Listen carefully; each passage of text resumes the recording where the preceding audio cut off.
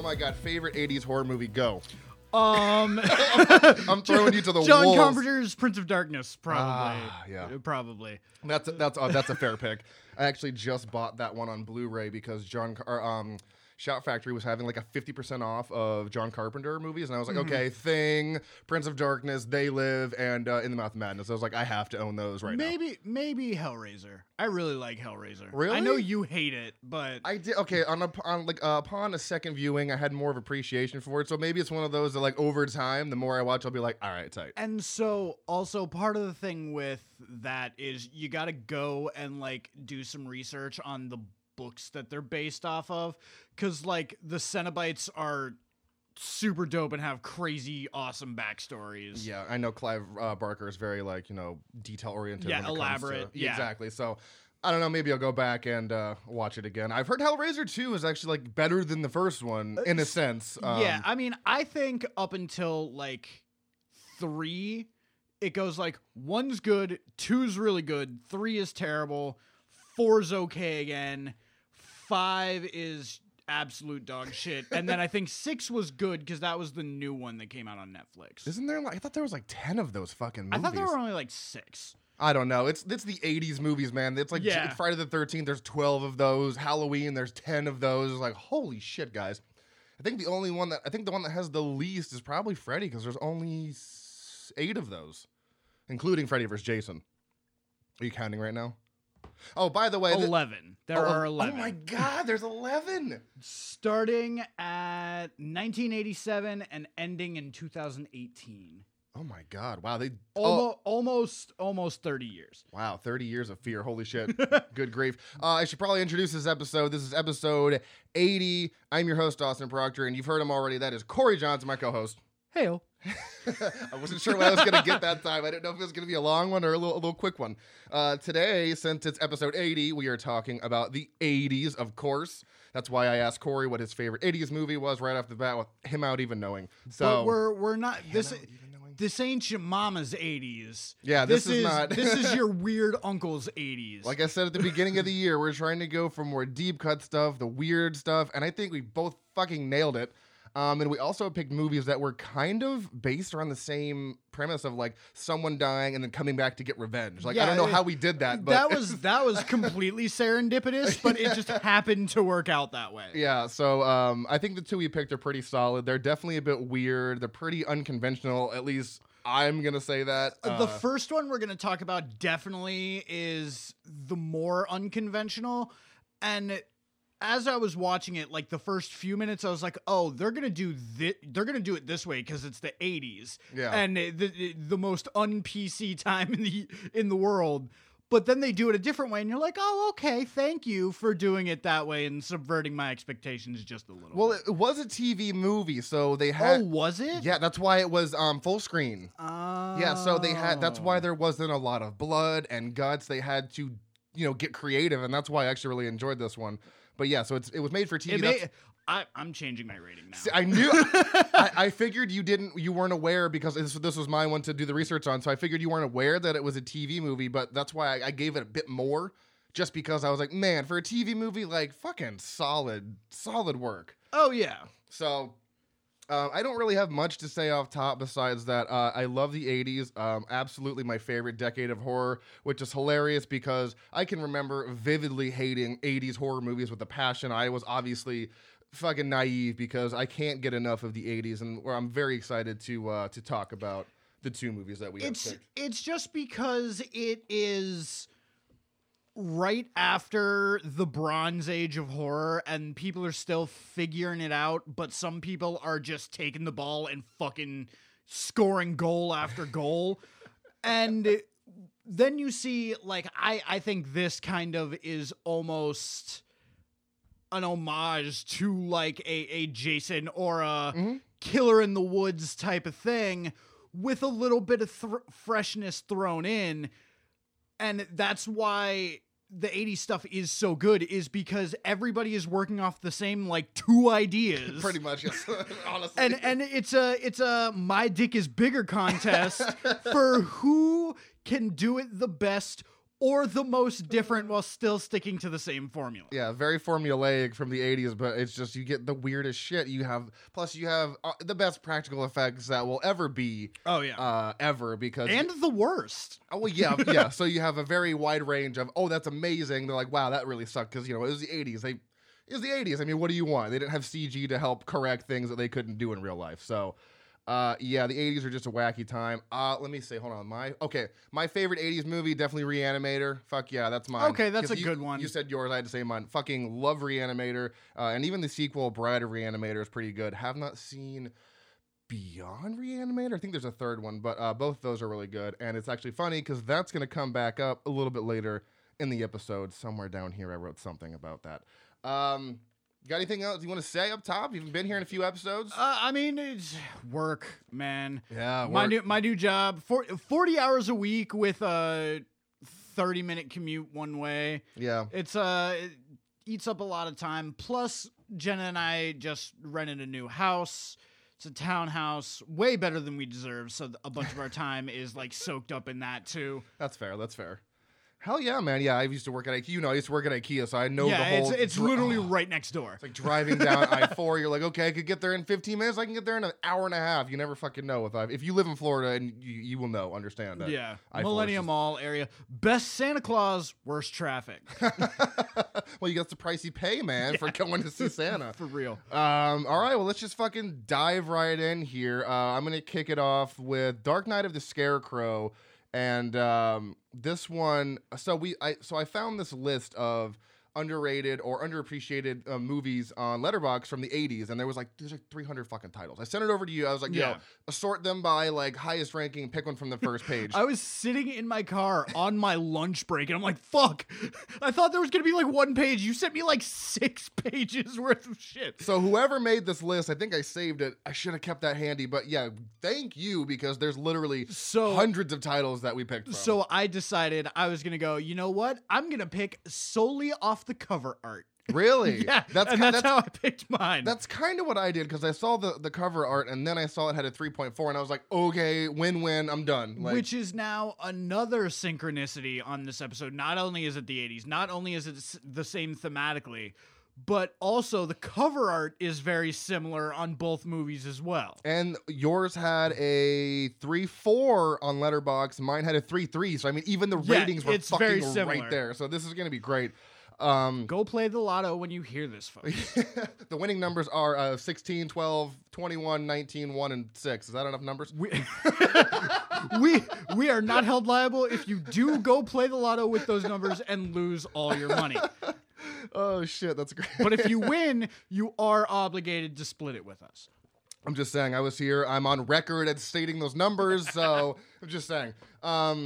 But yeah, back to Dark Knight of the Scarecrow. Now, this is not rated because of the fact that, like I said, this was a TV movie. It was, however, released on October 24th, which is pretty cool, right around Halloween in 1981. And it's got a runtime of 1 hour and 36 minutes. So that's about where I'm comfortable with new movies I haven't heard of. Right. Though I would say that if it were to be rated today, it would probably be rated something like TV 14. Yeah, probably. Something. Like, it's not super heavy, right? But there are some questionable themes that go on in the movie that to the uninitiated could seem very strange. That's fair.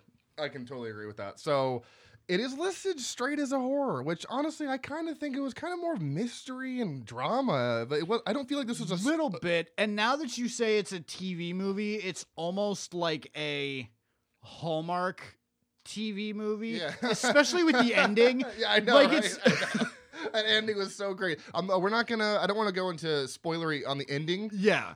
But yeah, the ending was. I thought it was fantastic. I really did like this movie. Besides the fact that it was full screen, but that was because it's made for TV.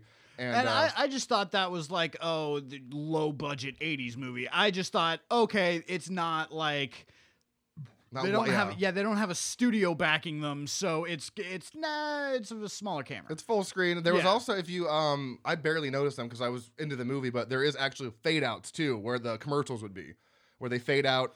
Oh yeah, I noticed that too. And again, I just thought, okay, this 80s is movie. 80s movie, first time director. Who the fuck knows? Right. But whatever, because like all the Star Wars movies have those fucking Whites and fades. fades, Yeah. yeah. So it's like, 80s.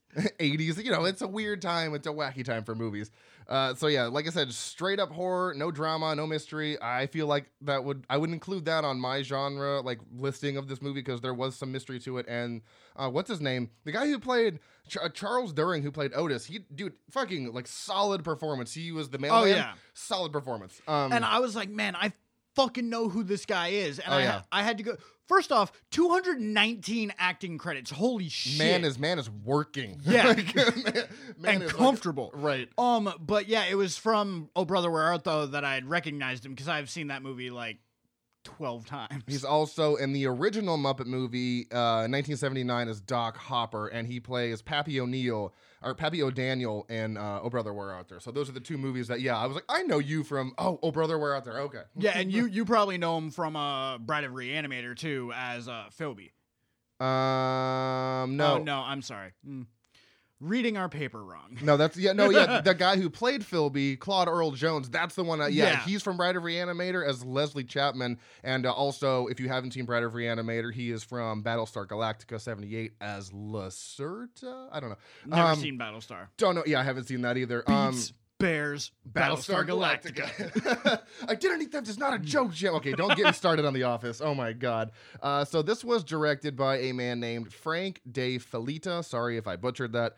He only has 8 directorial credits, and 7 of them are TV related. So, and this is a TV movie, so he really hasn't done like a feature film for things, except for one, which was called Scissors. And funnily enough, that was, if that's even a word, that was actually released on my birthday, March 22nd, 1991. I was like, that's kind of interesting. I mean, I was born in 90, but like, March 22nd is my birthday. So Yeah. I was like, that's a weird coincidence. Interesting. I already said who Charles Durning was. Fantastic performance in this. Honestly, probably held the entire movie together with how great he was. And then we went to, so the next guy is named Skeeter in the movie. He's played by Robert F. Lyons. You might know him from Platoon Leader as Sergeant Michael McNamara, or Death Wish 2 as Fred McKenzie. Already told you who played Philby. That is Claude Earl Jones. And lastly, we have a man named Lane Smith. He plays Harless. He was in My Cousin Vinny as Jim Trotter III and The Mighty Ducks as Coach Riley.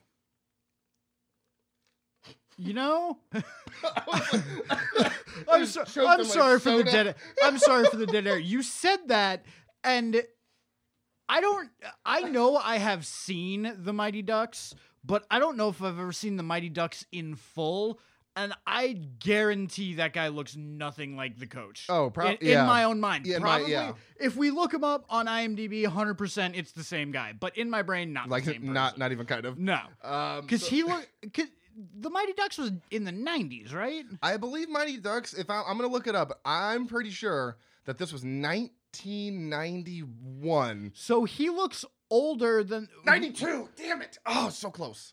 Let me see. The main coach is Coach Riley, though, right? No, the main coach is fucking, wait, is it? I thought, wasn't Bill Paxton in that?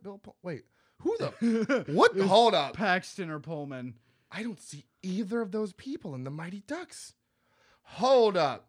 Wait a second. Was he not the fucking... Wasn't... Emilio Estevez. No. I know who that is. Oh. I swear to God, Pullman. Oh, I guess that... Oh, yeah, that's who the coach was. Okay. All right, in my defense, he does look... I mean, honestly, now I'm seeing him, that doesn't even look kind of like Bill Pullman. No, that kind of looks like Bill Pullman, right? Am I tripping, dude? What's going on?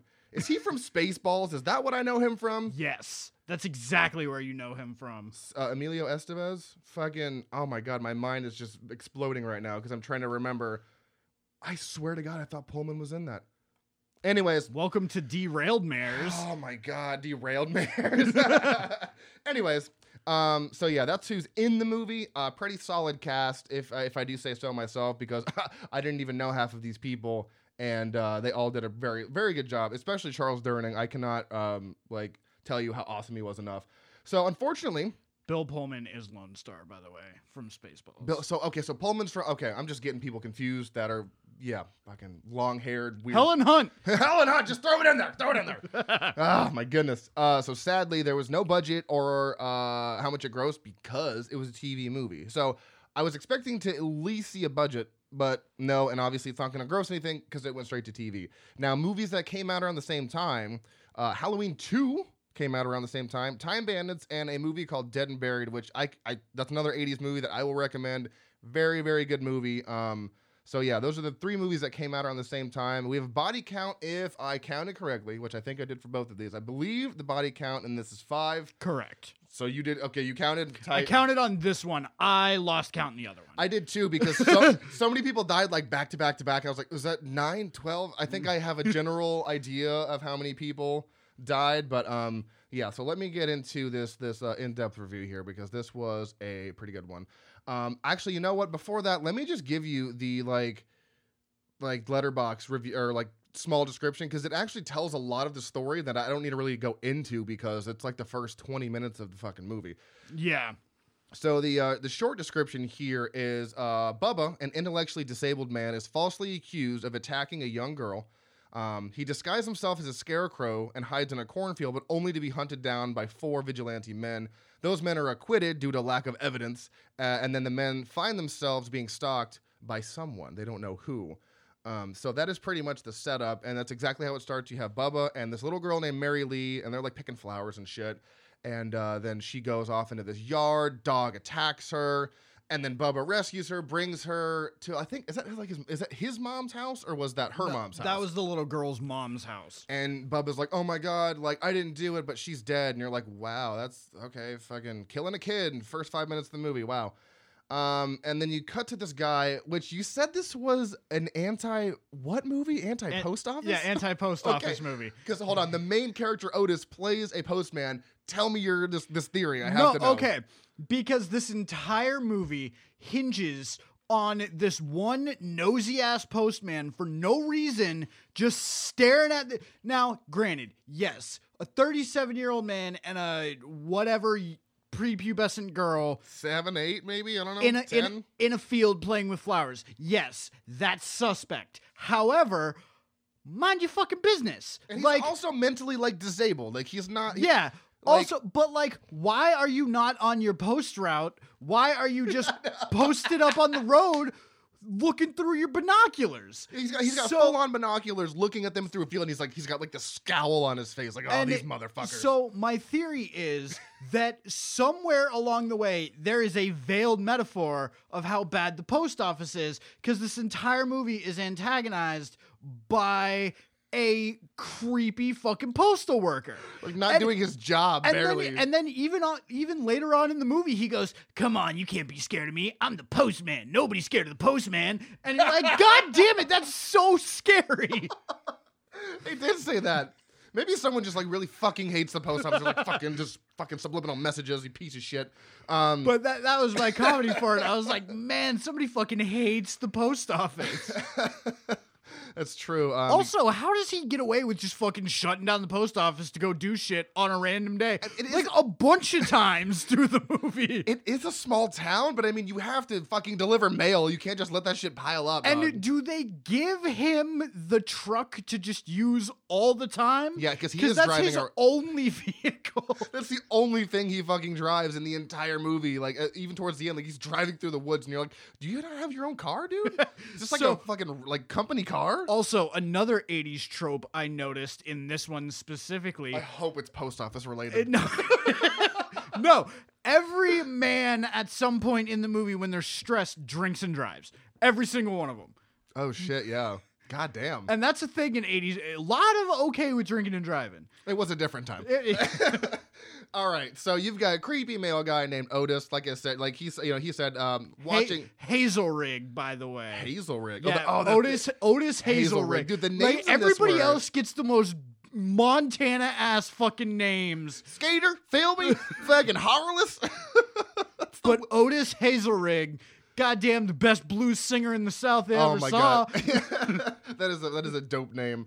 Fucking Hazelrig. I love it. So you got a creepy male guy watching these people, and then like I said, he gets, but they think Bubba actually killed the girl, even though they don't even fucking know at this point. They're just like, oh, that girl died. It's his fault. We got to go get him. So they go to get him. It's a bunch of old-ist men. Yeah, it's like No Country for Old Men who've been old for years at this point. Yeah, but they're also it would probably be the same thing if he was a black guy. Like, it's just something for them to hate because he's different. So they're Right. like, let's fucking beat the shit out of him. Yeah, because the problem that they have with Bubba is like he's 37. Why is he hanging out with like a 6-year-old? And his mom's like, because he's fucking mentally disabled. Like he is that age in his head, but they just, no, I don't understand that. He's trouble. He's gonna do something to her, and you're like, what's that? Oh, it's a plane. I'm like, what the fuck is what is happening? So they just don't understand that he's not all there as a person. And when they go to get him, like I said in the description, he's hiding in a scarecrow. So he's just there trying to act like he's not alive. And there's actually a really cool shot when they zoom up to the scarecrow and you can just see his eyes. Which I was going to comment on Yeah. because for a made-for-TV movie, that was a dope-ass costume. Yeah, because they had a costume and you couldn't see into this the eyes at all until they pushed into it. And then there was almost like they had like these spotlights on his eyes where you Yeah. could see his blue eyes. And he was really scared. So Otis backs everyone up. And then they all proceed to like firing squad this poor guy. 27 shots. Yeah, like all 4 guys have guns because it's Skeeter, Philby, Otis, and Harless, and they all just lay into him until he's dead.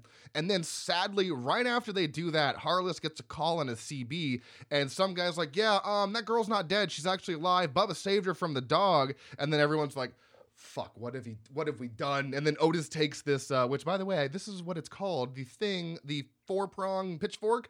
It's actually called a spading fork. But I'm going to call it a pitchfork for Because that's what everybody knows it as. I know, but I was like, what the fuck is that called? Like, They even called it a pitchfork in the movie. listen, guy, I obviously missed that. Okay. So he takes a pitchfork and he tries to like put Bubba's hand in it and like prop it up against him. And I'm like, what's that for? Well, come to find out, when they're in court, they're trying to claim it as self-defense. And I'm like, motherfucker, you had 4 guys with guns against 1 guy with a pitchfork. How the fuck is that self-defense? He also has like 19 holes in his body. So Yeah. like, how are you claiming that self-defense? Judge is like, nah, there's not enough evidence. You sound like the Overruled. district attorney in the movie. Because that guy was pissed. He's like, there's no way this is self-defense. I mean, there's 4 of them, 1 of him. But yeah, the judge is like, nah, And I what- don't want to do this. We're done. And what was funny with that scene, I thought that was like just a very long setup to like make the movie about the district attorney. But no, he just fucks off for the rest of the movie. You see him yeah. like 2 more times. He's like, I'm gonna get you. You better not, like he kind of threatens them openly at the end once they all part from the courtroom, and it's really funny because like they're all celebrating after they don't get convicted. And you're like, you just killed. Like the entire town The is entire like, town. like coming out shaking their hands. Women are kissing them on the cheeks, and I'm like, what? Yeah, you just killed a mentally disabled man, got away with it, and now you're like high-fiving and drinking. Something fucking wrong with you, bro. I mean, Fried chicken. don't break me just yet. Wait till like halfway through. Oh god, there's something wrong with Otis though right away because right from the bat, I mean, from him looking down the binoculars, you're like, this guy's fucking fucked in the head. I'll tell you what. There are not a ton of actors that act with their eyes very well. Toni Collette being one, fucking this guy being another, because like you could see the entire thing that he was trying to convey through just that like nose to forehead region. And Yeah. I was like, all right, you fucking Very intense, like just intense eyes. It was like when Bilbo turns into Gollum for that 1 second when yeah, it's like that the entire movie. Oh my god, I love that description so much because it's fucking perfect. I love it. Oh my god, where were we? Oh yeah, so they get off with the murder because they're insane, and this is when things kind of get weird because going down the line of men that were involved in the killing, they slowly start to notice. Like Harless is the first guy who gets it because he sees a scarecrow out in the distance, and it's the exact same scarecrow that Bubba was hiding in. Even has the bullet marks in it, so Harless is kind of freaking out. And he goes to ask them like, hey, like Philby and Skeeter and Otis. He's like, why y'all pulling my leg? Like, why did you put that scarecrow out there? Like, that's not funny. And they're like, we didn't do that shit. So they go to find Otis, and he's like, guys, it's nothing. Just disregard it. Well, don't disregard it because that night Harless gets it in the fucking wood chipper because he hears a noise at his barn, goes to investigate, turns off the wood chipper that's mysteriously on, goes up to like the loft of the barn, hears something, wood chipper turns on, and he does that dramatic like fall into the Yeah. light. I was like, dude, but then you don't see any blood because It's a TV movie, but I did like the next cut because it was someone squirting ketchup onto a plate. So I was like, all right, that's a creative way to say he died. So Harless got it pretty bad with the wood chipper. I really wish, though, this was not a TV movie because I wanted to see some fucking gore. So that's why I had originally rated it where I did, was because I was like, I didn't know it was a TV movie, and I was like, man, y'all are cheaping me out of the best parts. Like, this is a good movie, but, like, give me the gore. And that's why I gave it more, because I was like, okay, they can't, even though when they shot Bubba, like, in the chest, there was, like, a lot of bullet holes and blood, and I was like, oh, yeah, okay. But if the actual shooting took place from a back angle, and it was like a Spirit Halloween decoration that was just jerking up and down. Like, I expected to hear the woo when I was watching that scene. So there was the only, like, actual gore that happens is, like, the very last scene. Yeah. There's a couple moments, yeah. And you can't really even consider that gore because it's sort of like the comeuppance of the character. Right. So it's like justified gore, which makes it okay for ratings. But it's also an 80s movie, so they were much, and this is before the PG-13 rating, so they were much more, I'm sure they had to be much more lax with all that stuff. So then the next time the Scarecrow pops up after he goes to Harless's house is Philby's land, or like his farm or whatever the fuck he's got there. But it doesn't really come to get him till much later in the movie, and we'll get there. So later in the movie, we have Otis now going to Mrs. Ritter's house. That's Bubba's mom. And this is the part that I kind of had a problem with, because he comes up behind her when she's sitting in a rocking chair, like places his hand over her mouth, and she's like, you know, he's like whispering to her all this stuff, like, hey, like, you need to stop fucking with us. Like, putting his dead body in places is not cool. And he's like, we need to come to an agreement. And the second he removes his hand to go around to talk to her, she's dead? Like, he killed her, but, like, didn't cover her nose at all? No, he scared her so bad he gave her a heart attack. So then that's what it was then. Because I was like, there's no way. That's why they do that pull-out shot of her with her, like, limp hand over her chest. Oh, okay. Because her other one she was sewing with, so she covered up her heart, and then she died of a heart attack. Yeah. Okay. It was subtle. Very subtle, and kind of a throwaway. Another 80s horror trope that happened in both of these movies, fucking explosions. Oh, yeah, that's no reason. See, okay. So this movie is, okay, it can be, the pacing is a bit odd in this. It can't, because, like, I checked it a few times before it was over, like 5 or 6 times. Like, I usually, because, like, also, but you were coming over, like, right after. But I kept checking it. Dude, the first time I checked into the other movie, it was an hour in, and I was like, there's, like, 20 minutes left. Holy shit. So this one, the pacing is a bit odd. But then this explosion brought it back, because once he sees that Mrs. Ritter has died, Otis freaks out. He goes to leave, and then the tea kettle goes off and starts whistling, and he's like, oh my God. So he takes the tea kettle off, turns the fire off, and looks over at her, looks back at the the stove, turns the gas on, and leaves because there's a fire, a fire going in the fireplace, and then we get this fucking glorious 80s fucking explosion. Like, oh my God, that's like, are you really an 80s movie if you don't have an explosion? For no reason other than they decided they weren't going to spend the budget on continuously using the Scarecrow costume, so they had to spend it some way other than cocaine. Oh, yeah, I mean, like, okay, guys, we got to fucking either get some cocaine or explosion. We got to go with the explosion, because, it is glorious. Yeah. I didn't expect it, like, it explodes, and then they pan out to, like, this mushroom cloud almost, and I'm like, holy shit. And it's like, fucking 80s, man. And it's, like, the most high-definition part of the movie, That whole movie, I was like, did they, like, cut this in, like, 20 years later with a different explosion? Like, speaking of cut-ins, you don't notice this stuff, but shit like this bothers me to no end. When they were tracking Bubba with the dogs, they were piping in artificial dog howls because the dogs' mouths weren't moving. And I was like, God damn it. Like, literally, just get trained dogs. Yeah. No, I know. All you have to do. I didn't notice it until they found him as the Scarecrow on the stake, because they were making noise, and I'm looking at the dogs, and they're both, like, looking around, just kind of like, yeah, whatever, not moving their mouth. But I was like, that actually sounds pretty realistic, because it sounds like it's coming out of those dogs, but it's not. Fucking dubbing, man.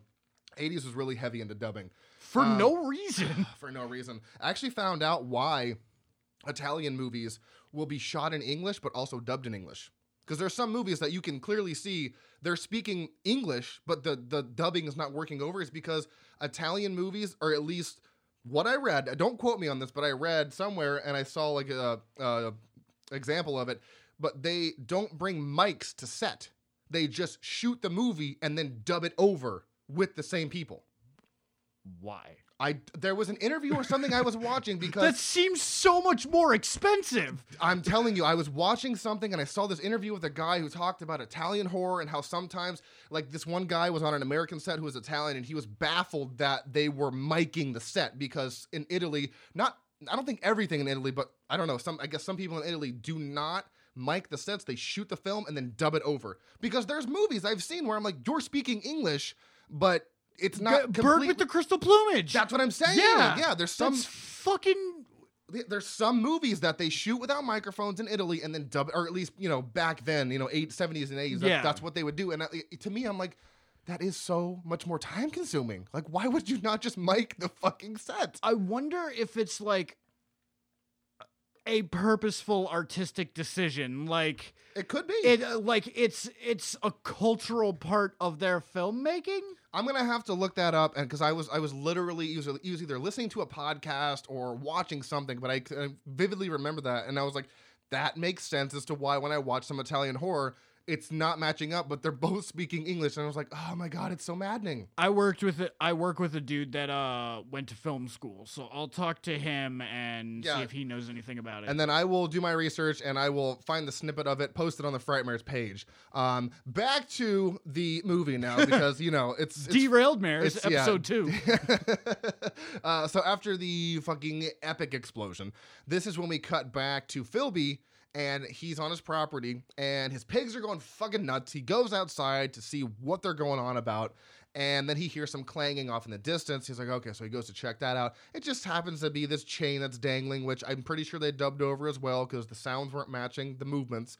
And he ties that up, and then he goes back to his office or his whatever you want to call it, and the light goes out. So he's like, oh, fuck, I got to get out of here. And this is another trope that happened in both these movies. Get in the car. I mean, it happens in a lot of horror movies. Gets in the car doesn't start. Yep. So he gets out of the car, panicked, doesn't know what to do, runs into a silo, which is a fucking mistake because he gets locked in that silo, and then someone or something turns on the conveyor belt, which leads a bunch of like corn feed or it's corn, something like that into the silo. He can't get out, and then I don't know if you know anything about silos, but if you were to fall on top of corn, you just start sinking. There's no way of getting up. Yeah. You just sink until you're at the bottom, and then eventually you're going to be either compressed due to the weight or suffocate. So he doesn't make it. And I was like, you know what? For a TV movie... It was a cool kill. It's a cool kill. That was my notable kill. Okay, of the... same. Yeah, I was like, okay, out of all of these, the wood chipper was theoretically brutal, but since they didn't show it to me, fuck off. Yeah. But this one, I watched this man be buried alive. Yeah. Fuck yeah. And even at the end, when all the corn is past his head, you can see his arm out, reaching for his flashlight. And you just and then he kind of just like flails his arm over. So I was like, okay, that's fucking tight. The other thing, can I tell you, and this is all, by all means. This is all movies. Every single movie ever. When you take a pill, it does not work instantly. Fucking stop it. Yeah, the whole I need a Tylenol. Oh, I'm better. I'm good. Yeah, well, and this guy, he would start having heart palpitations or whatever, and he would fumble for this medicine, and as soon as he put it in his mouth, instantly better. Yeah, that's not how fucking medicine works. No, and that is just a movie trope, TV show or a trope in general. Oh my heart, pill, I'm good. It takes at least 15, 30 minutes for that to even kind of start remotely working. Yeah, if that, I'm not a fan of the whole. I'm instantly better. I'm rehabilitated. Let's see. All right, so at this point in the movie, we have Philby and Harless, who have both died due to really unforeseen... basically, quote-unquote, accidents. Accidents, because that's what they're labeling them as, because... And this was kind of my problem with this movie, is the fact that, and this isn't really a spoiler, but I want to let people know, the cover of this, and this is what drew me in, it was the Scarecrow with the pitchfork, coming, at the screen, and you're like, oh, tight. But we don't get that at all. We get it in a minor way, but we don't actually get Guy, because I was expecting Guy in Scarecrow costume to just go around and just fucking yeet people into oblivion. It was broadcast as this is going to be a knockoff Friday 1. Yeah, slasher Yeah. flick, and it was not at all. It was But it was a very almost like veiled mystery / revenge movie. yeah, that's why I would put mystery in the genre description or on IMDb. even like thriller. Yeah, because something.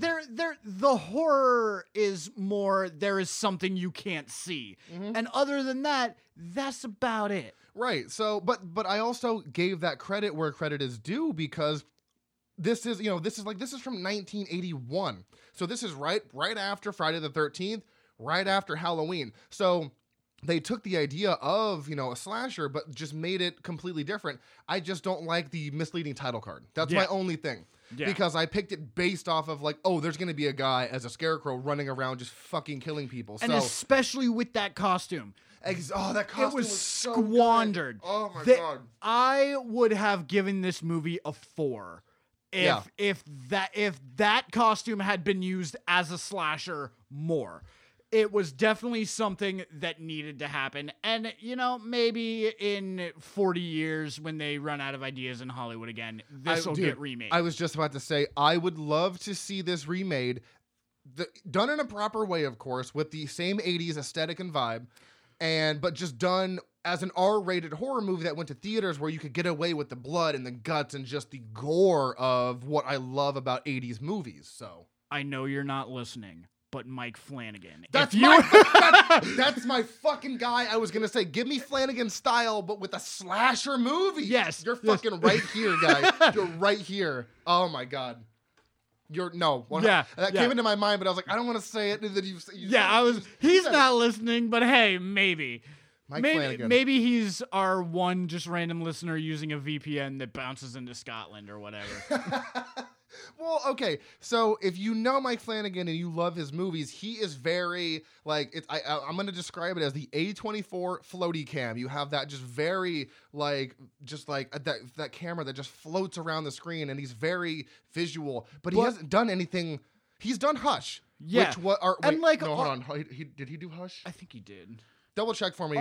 But the thing about Flanagan is all of his stuff is clearly respectful of where he came from. And also remember, he did Dr. Sleep. Yes. Which honestly, he did Hush. Okay, he did Hush. So he's done like a stalker kind of movie, because that's what Hush was, is someone coming after a female. But he's never done like a straight up. I would love to see his take on a slasher movie with his aesthetic, and then give it some gore, give it some fun camera angles. Like, I would love to see a slasher by Mike Flanagan. That, or let somebody like Ari Aster do it and just completely fuck this movie out. Oh my God, just give me nightmares for the rest of my life. I mean, that's what Midsommar and Hereditary did for me. I mean, I don't even know who I was when I left those movies. Oh man, now I really want to see an Ari Aster slasher flick. Dude, there's so many, like Aster and Flanagan. I want to see them do what they do, just with different stuff. Like, I'm so ready. I'm so ready. Eggers and the space horror that I want. Oh, dude, okay, so what did you say last time? You said the space period piece. Yeah, space period piece. Space period piece horror from Eggers, please and thank you.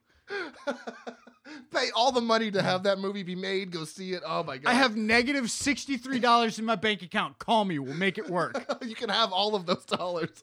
We'll crowdfund it. It'll happen. Oh my God. So yeah, that's why I like this movie so much, because we were talking about formula, and this movie really breaks away from the formula of horror movies, and it does it as a TV movie. But it also it breaks away from the details, but it also goes, okay, here you go. Here's how it's going to happen. Here's a trope. Let's go. Here's a trope. Yeah. Yeah. But the underlying, what you want from it, it completely breaks the mold of what you expect. Because you expected, the whole DA, you're like, oh, maybe it's going to follow the DA, or maybe we're going to do this. Yeah.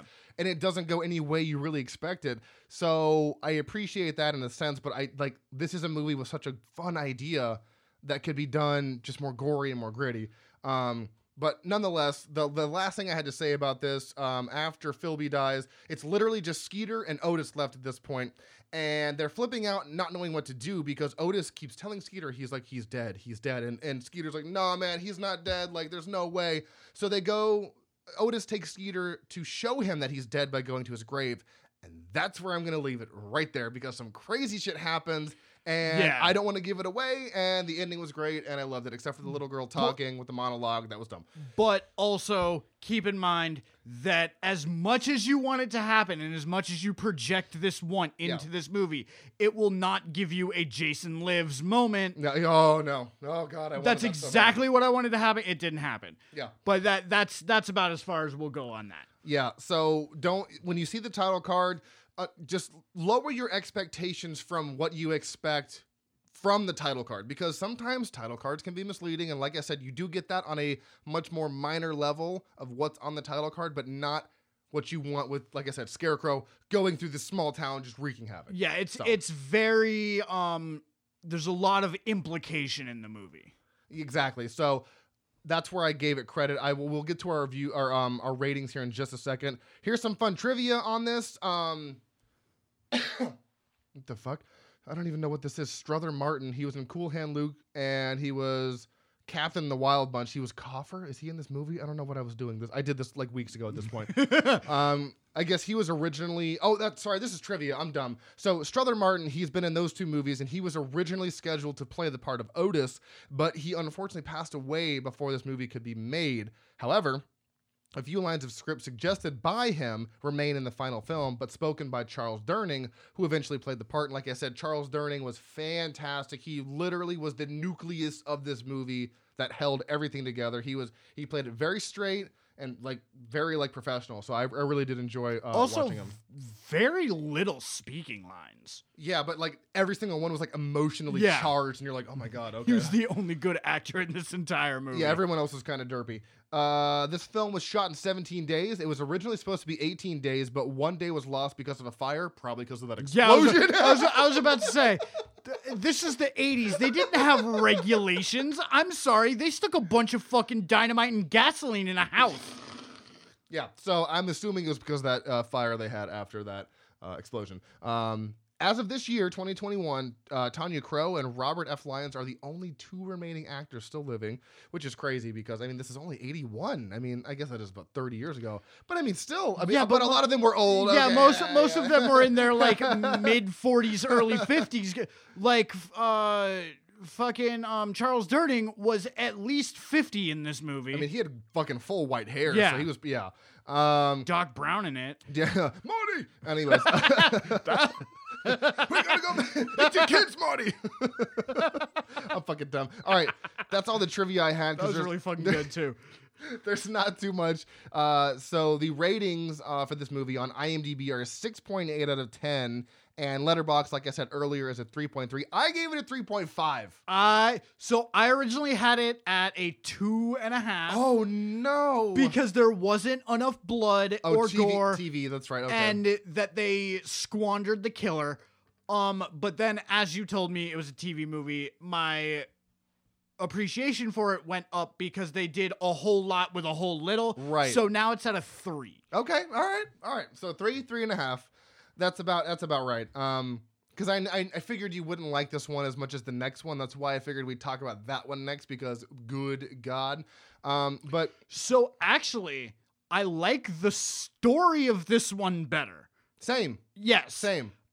But it just fell a little flat. It fell a little flat because it's warm Coca-Cola. Yeah. It was a bit, hour 36, that's hour 40 is usually my limit. Okay, you have to be constantly going for over an hour 40. So this was hour 36, and for TV, usually TV movies are hour 15, so they can fill 15 minutes with credit or commercials. So yeah, hour 36 was a bit long because like I said, for TV. But I had to give it credit because the explosion. Yes. Beautiful. Charles Durning's performance was amazing, and I just like how they, like I said, they kind of broke from the formula a bit, went a little different way with this slasher genre, if you want to call it that. And this was made for TV, so I was like, okay, I got to give it a 3.5 for that. So, this is actually streaming on Amazon in the US if you'd like to watch this. because I didn't know that. I just bought it. I was like, Yeah. it was like $14 on Amazon. I was like, fuck it, I'll own a new Blu-ray. Oh no. And what's funny is when I looked this up, like 4 days afterwards, it went up to $22.99. Really? Yes. Oh wow. Okay, so I guess I got it at the right time. But that again, in case you did not catch the name at the beginning, that is Dark Knight of the Scarecrow. You mentioned which, like you texted me like, hey, which one is it? Is it Night of the Scarecrow or Dark Knight? Right? Didn't you say something? Yeah. So what was the issue there? So there is another different movie called Night of the Scarecrow. Oh, of course. And one word different. And fucker. on Amazon, I found Dark Knight of the Scarecrow Deluxe Collector's Edition. So I don't even know if there was some extra little bit that maybe I got that you didn't, or Was yours an hour 36? I don't know. Okay. Huh. Because after the final scene with the girl, I was like, I'm not sitting around to see if there's any extra. I know. I fast forwarded through yeah. that shit. I was like, I'm done. Because at the end, it ends in a really cool way with kind of how it started, and then this little girl goes off in this fucking monologue, and you're like, shush, just I didn't even listen to the monologue. I was like, nope. I listened to about 2 sentences, and I was like, okay, just roll the credits. Like, stop it. So yeah, go check that out on Amazon Prime if you have that in the U.S. Dark Knight of the Scarecrow. Let's move on to movie number 2. This was your pick, and I think we can go ahead and declare this as the better one? Yeah, this is definitely the better one. Okay, the only reason I would say that this is the better one is because after watching, so I watched these in the reverse order that you did. Yeah, which is, yeah. I watched it Dark Knight of the Scarecrow, then Grave Robbers. So this one, because there is so much more gore. Oh. It was like, all right, so you gave me enough for this movie and for the last movie. So yeah, it's better just because there's more death. Well, it's funny too because, like you said, I watched them reverse. So I started with this one, and I was like, "Oh, the Grave Robbers." I was like, "Oh my god, this is amazing! Holy shit, I love this!" And then I went kind of down a bit to Dark Night of the Scarecrow. So not that Dark, like I said, not that it was bad, but I was up here with my like pumped up level 80s, and it kind of just like Dark Knight kind of just dragged me down a little bit because it was a completely different movie.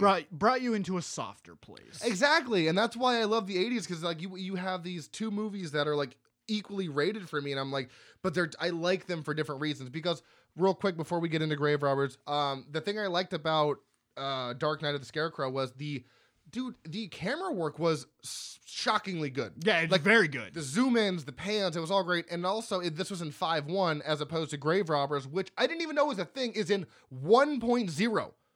I thought 2.0 was like the minimum you could do because you have speaker and sub. No, this was in 1.0. Which makes a lot of sense, which is one of my gripes for this movie.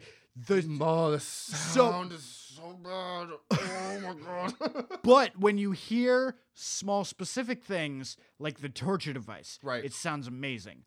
But the music beds that they use have only treble. Exactly. So I could only hear the snare drum going from all the music. And I'm like, what is this? I thought it was supposed to be like somebody knocking on a door. No, it's the fucking music bed. Yeah, the score for Dark Knight of the Scarecrow was fucking solid. It was suspenseful. It kicked in just... Some of it was kind of groovy. Yeah, some of it kicked in at the right time. And then you have Grave Robbers, which it was just like two guys in a fucking shed banging on like metal buckets. And you're like, what the fuck is happening? So yeah, that's my biggest gripe with Grave Robbers, is just like the score and the sound was... And I have the Vinegar Syndrome Blu-ray copy of this movie, and it's still in one, like they couldn't do any better because of, I guess what they had. But yeah, 1.0, did not know 1.0 sound was a thing. I thought it started at 2 and went up from there. So biggest gripe. Let's get into the details here of Grave Robbers. So let's do this. Alrighty, so this movie was released in 1989. That took a little bit of digging because there's not really a specific date listed on IMDb. Yeah, like for the US, they're nope.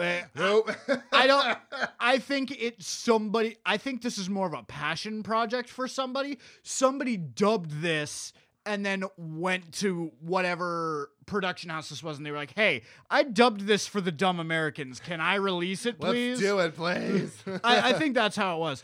Another not rated, which is another weird synchronicity that's happening. Runtime of an hour 28 minutes.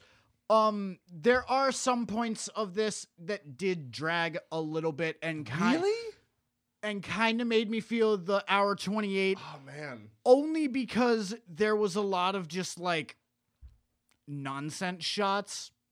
Yeah, that's fair. Like, That's do fair. you know how many times I watched that police car drive down that same one strip of road? It was the same reel cut and spliced back in instead of shooting another scene. We're gonna get to that where I have a similar thing. So, yes.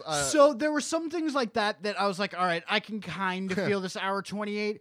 Plus, or normally I love foreign movies. This is an all Spanish spoken movie. Yep. And when I say Spanish, I mean Spain. This is like from Europe, Spain, not Mexico, Spain. Mexico, Spain. I don't think I've ever heard that. Shut up. No, I understand though. But so,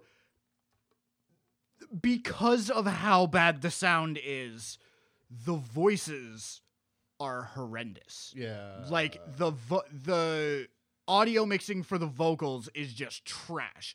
So when the women scream, it's just like peeking out. It's ear piercing. Yeah. And I had to turn it down every time someone was like, so also this is not available to rent anywhere. You either have to buy the Blu-ray. Bluetooth it. You have to either blue the Blu-ray, or you have to yo-ho-ho it like I did. And if you're watching it on a laptop, the bad audio is even more atrocious. Well, I was watching it like on my surround sound system, and I started it off. And by the way, the opening, fucking whatever that is like some guy singing and also some guy talking over the singing. I just skipped through that to get to the movie, and then it was like someone screaming, and I was like, oh my god, this audio is so bad. And that's when I hit the details, and I was like, oh, it's 1.0. Okay, lowering my expectations. Yeah, even more. It was very bad. Yeah. Oh my god. So that's the other reason that it made it feel just a little bit longer, was because every time I got into it, something would take me out of it audio wise. It was just not for me. That's what I'm saying. I literally bought the, Vinegar Syndrome is like Shout Factory, where they take old movies and like repurpose them for Blu-ray, and usually they up the sound. That's why I was like, oh my god, this is a Vinegar Syndrome and it's this shitty quality. Yeah. With sound, I was like, oh wow. I mean, like aesthetically, it wasn't too bad, but yeah. That sound. It was directed by Ruben. Oh, wait, hold on, go back up here. Sorry. Oh yeah. Sorry. I was gonna do that. Oh, sorry. Okay. Good. It was directed by Ruben Galindo Jr. He's only had like 10 director credits, and they're all Spanish movies that we're not really familiar with. It's labeled as a horror mystery thriller. I would take out the mystery. It's more horror thriller action. Religious? Like, I mean, kind, and a little bit of comedy thrown in there too. Yeah. Little bit. No real info on the budget or how much it made. It's nothing. I really tried to see if there was anybody that from this cast that made it into like anything, and it's all like either one-off things or they were in like a commercial. Yeah, or like Spanish TV or Spanish whatever. It's like, I don't know who you are. Plenty of stuff on Telemundo, but I don't know what that is. And I also don't want to put these people in here because I already butcher, when we do Foreign Frights, I butcher the names. So I was like, I'm not going to put 6 people in here that I don't know of and that I don't know how to pronounce your name, because I'm trying to be respectful to you. But yeah, so this is like Spanish movie, and you say, sorry, it's like Spain. Yeah. Actually in like Europe. So this is so hardcore. There was no statistics on like fucking anything at all. So some movies that came out around this time. Now this was released in Mexico, so it won't really matter about like why it may not have been super blown up. And I think I need to change that to Spain. I believe it, because I think I said Mexico, but I'm pretty sure it was released. Did I read Mexico? No. I have Mexico there, but it was either released in Mexico or Spain. I can't remember, but it was not released like in the like theatrically in the U.S. Yeah, but ever. Here's the movies that were out in the U.S. Like the original Phantom of the Opera, which is a slog fest and a half. The Little Mermaid, which I didn't know came out in the 80s. That's 89. That's kind of mind-blowing. 89, man. Steel Magnolias, All Dogs Go to Heaven, Harlem Nights, Back to the Future Part 2, and National Lampoon's Christmas Vacation, which, if we're going off the original National Lampoons, weakest National Lampoon. Christmas Vacation? Yeah. Yikes, I like that one. Family Vacation is way better. I mean, it's better, but I don't know. It's it's a Christmas movie you watch, and I'm like, yay. Yeah, well, before they started tagging their shit on to, like, American Pie and shit. Oh, well, yeah, because this was 89, so Yeah. before they started, like, National Lampoon's, like, fucking... Van Wilder. American, yeah, like American Pie 17, fucking, we're all fucking pies or whatever. Like, National Lampoon 7 were all fucking pies. Ah. And what's the guy from the original is still acting in all of them, and then there's still Stifler's mom. and as long as you have Eugene Levy in there as well, because Yes. he's the dad. Okay, so I don't know if this is accurate. So the body This is how many icons. the body count is anywhere from 11 to 15. Yeah. Yeah. Because it'll be like 1 death. 2, 3, 4, 5 death. You're like 7. Oh, fuck, I blinked. What the fuck? And the other part about this movie is obviously Tarantino was not really doing movies around this time. But this is very Tarantino-esque in the way that two storylines segment into each other where they really shouldn't for no other reason than driving the plot together. I mean, yeah. So That's about right. So I'm going to give you the 1-sentence synopsis from IMDb first, which is teenagers accidentally resurrect a satanic killer who targets the local police captain's daughter to make her birth the Antichrist. Now, we're gonna start off this movie by saying that the opening 8 minutes of this movie are metal as fuck. Metal, dude. It starts off with this guy that looks like he's about to sacrifice some woman in a pentagram, chained to the floor, candles all the fuck everywhere. You have like these Gregorian chants so low in the background it sounds like fuzz. And especially with that audio. yeah, it's bad. And then you find out through this guy's monologuing for no other reason than to drive the story of what's happening. He is going to bring about the Antichrist by impregnating this woman, and then he gets caught by monks and strapped to a torture chair. There's a bunch of bullshit that's exchanged. Basically, God is better than Satan, and the guy goes, Satan's gonna let me live forever, just you wait.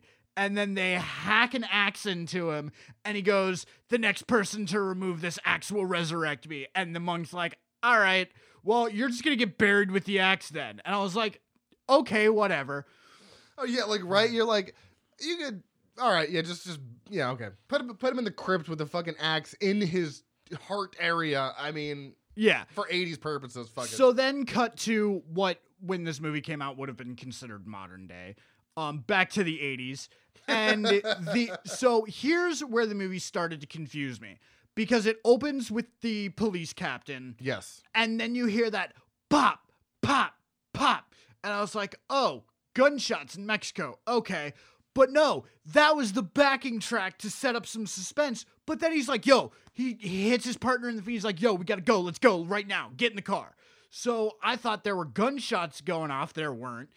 And then they just drive to this dude's house and pick up an Uzi. Yeah, like it's like some guy like Tony Montana just sitting out. You know who he looked like? He literally looked like an American actor. I'll have to get the name of. I swear to God. But they go and pick up this Uzi, and it's like a Mac 10 handheld, just like blast all these fucking bottles off the roof. Which okay, and number one, they have an Uzi. Number two, they buy an Uzi not from a gun dealer, but from just like this dude. Like the mayor? Who are you? Are you Batman? Like what's going on? Number three, don't eat through the entire movie. They never use it automatic. It's just single shot. Bap, bap, bap. Yeah, later in the movie, he's like bap, bap, bap. I'm like, it's a machine gun.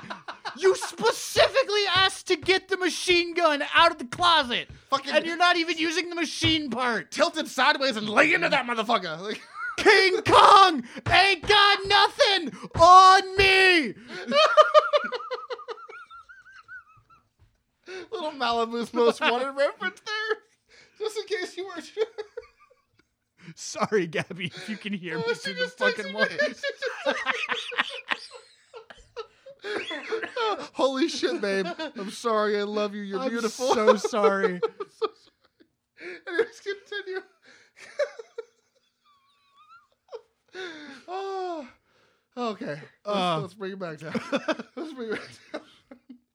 So, come to find out, Captain's daughter and some friends are going camping just off the side of the road. Right.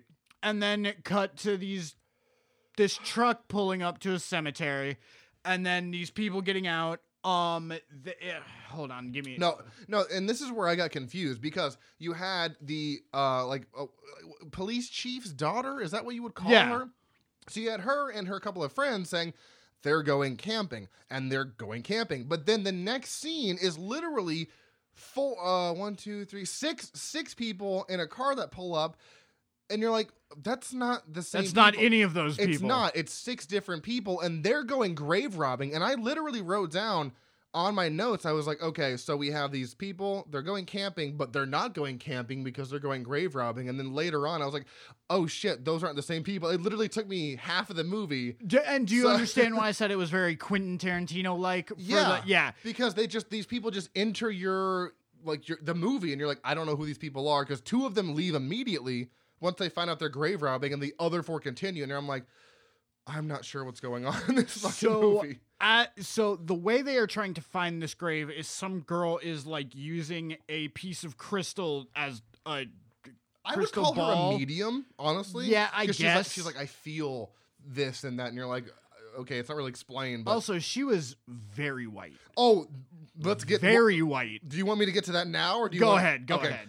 This is my biggest gripe with this fucking movie is the fact that, okay, if it was shot in Spain, I can understand it a little bit more. But if this was actually shot in, Mexico, these were the whitest fucking women with like Rebecca, Diane, like these names, and, blue eyes, blonde hair. I'm like, you're speaking to me perfect fucking Spanish. Like, it is rolling right off the tongue, but you are white as fuck. Where are the, Hispanic women in this movie? The other thing that What's going on? The other thing that I found really funny was the acting from all the young adult / teenager parts. Poo-poo. Was fucking poo-poo. I don't speak your native language, and I know you are not even close to trying. Poo-poo. It was bad. It was very bad. But on the same vein, that kind of added to the enjoyment factor because you were like, campy. You were like, oh man, these kids are literally just here for a paycheck. Yeah, and again, because usually, I mean, there's plenty of we've done foreign frights where okay, I know you from something or whatever, but literally none of these people, never heard of them, never did anything beyond really this movie besides TV shows. So it's like they were probably there oh, let's make a movie. I'm getting paid. Yeah, fuck yeah, let's do it. Yeah.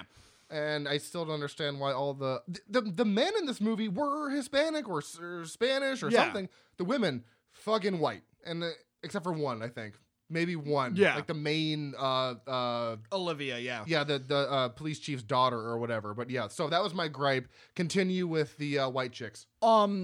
So she's like, yeah, it's this one specific grave. In this town, everybody was buried with some amount of gold to help them cross over to heaven. And you're like, okay. So they're like, oh, it's this one right here. And the girl's like, I can feel a lot of gold. There's so much I can almost see it. And I'm like, this is setting this up to be a red herring or something. So they dig into this grave. They don't find shit. And she climbs down there and she's all frustrated. And then she falls through a hole in the grave. And I'm like, all right, fuck yeah. Out of just gone, just 100% yeet down. I'm getting some The Descent vibes. I'm like, all right, cool. And some Indiana Jones vibes. Yeah, a little bit. I don't know why, Temple of Doom vibes. So they all start calling for her. Nobody can figure it out. So they bring the longest rope in the world that continued to go down even after it had been thrown down the hole. Yeah. Manolo's one of the guys. There's Manolo and Armando. Manolo, Armando, and then like Rebecca, Trish, and Vicky. You're Yeah. like, what the fuck? So Like, what Manolo the goes down and finds out that it's like this underground secret crypt. He's like, yo, everybody come down. And then they start grave robbing. I did get to do the roll credits a few times. Oh, grave robbers. They say grave robbers a lot. What are we, grave robbing? Are we grave robbing? Okay, another problem, real quick. When they're rolling down that slide, it's like they're rolling down the same slide that they're using, just 3 different ways. Because they're like, oh, whoa, but it's the same shot, just them falling differently, and you're like, that's fucking maddening. Just get a big slide to go down. And they also throw the pickaxe and shovel down before them and clearly roll over it. And I'm like, that pickaxe would fucking kill you. And they use this same audio clip, like, whoa, like 3 times in a row. Ah! Yeah, Oh! and you're like, God damn it, guys. It's like, am I playing Come Legend on. of Zelda right now? Yeah, is there one Yeah. button? Yeah. Oh my God. Stop it. Yeah. Yeah. Oh my God, continue. I'm gonna die in this corner over here. I'm gonna. So, as they are going through and looting this place, they're like, oh, here's this extra tomb under all these other tombs. We should break into it. And the blonde girl's like, you really shouldn't. You're gonna regret it. And they're like, nah, fuck it. So they open it up and they find a pendant and the dude with an axe in his chest. So they take out the axe and they decide to go on their merry way. Some giant storm blows through and it strands them there. The Satanist man comes back to life. And it's not really a spoiler. And he just it's in the like letterbox description. He just proceeds to start murking bitches, like massacring people for no reason other. And that's what I loved so much about this movie is it is this guy is evil. He's gonna kill people. There's no rhyme or reason. The story really doesn't fucking matter at all. It is just let's make this guy go kill people. No, go ahead. The other thing I thought was hilarious when they do finally show you his face, he looks so much like Nemesis from Resident Evil 2, it's not even funny.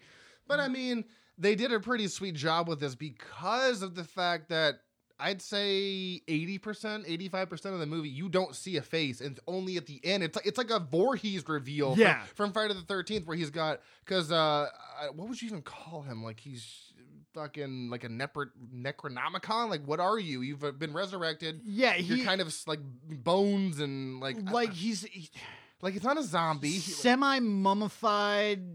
Yeah, living dead. Okay, there we go. Let's go with that. Like because he's not a zombie. More like a lich. He's like a mummified lich. That's what because he comes back and he's got this like cloak over his head, and you don't even see the cloak for a while because you just pretty much see his arm throwing the axe, or that's how he kills people. Then you eventually start to see the cloak he's got on, and then in the end it gets revealed. So I love that it was like a Voorhees reveal, and like, oh, there's his face.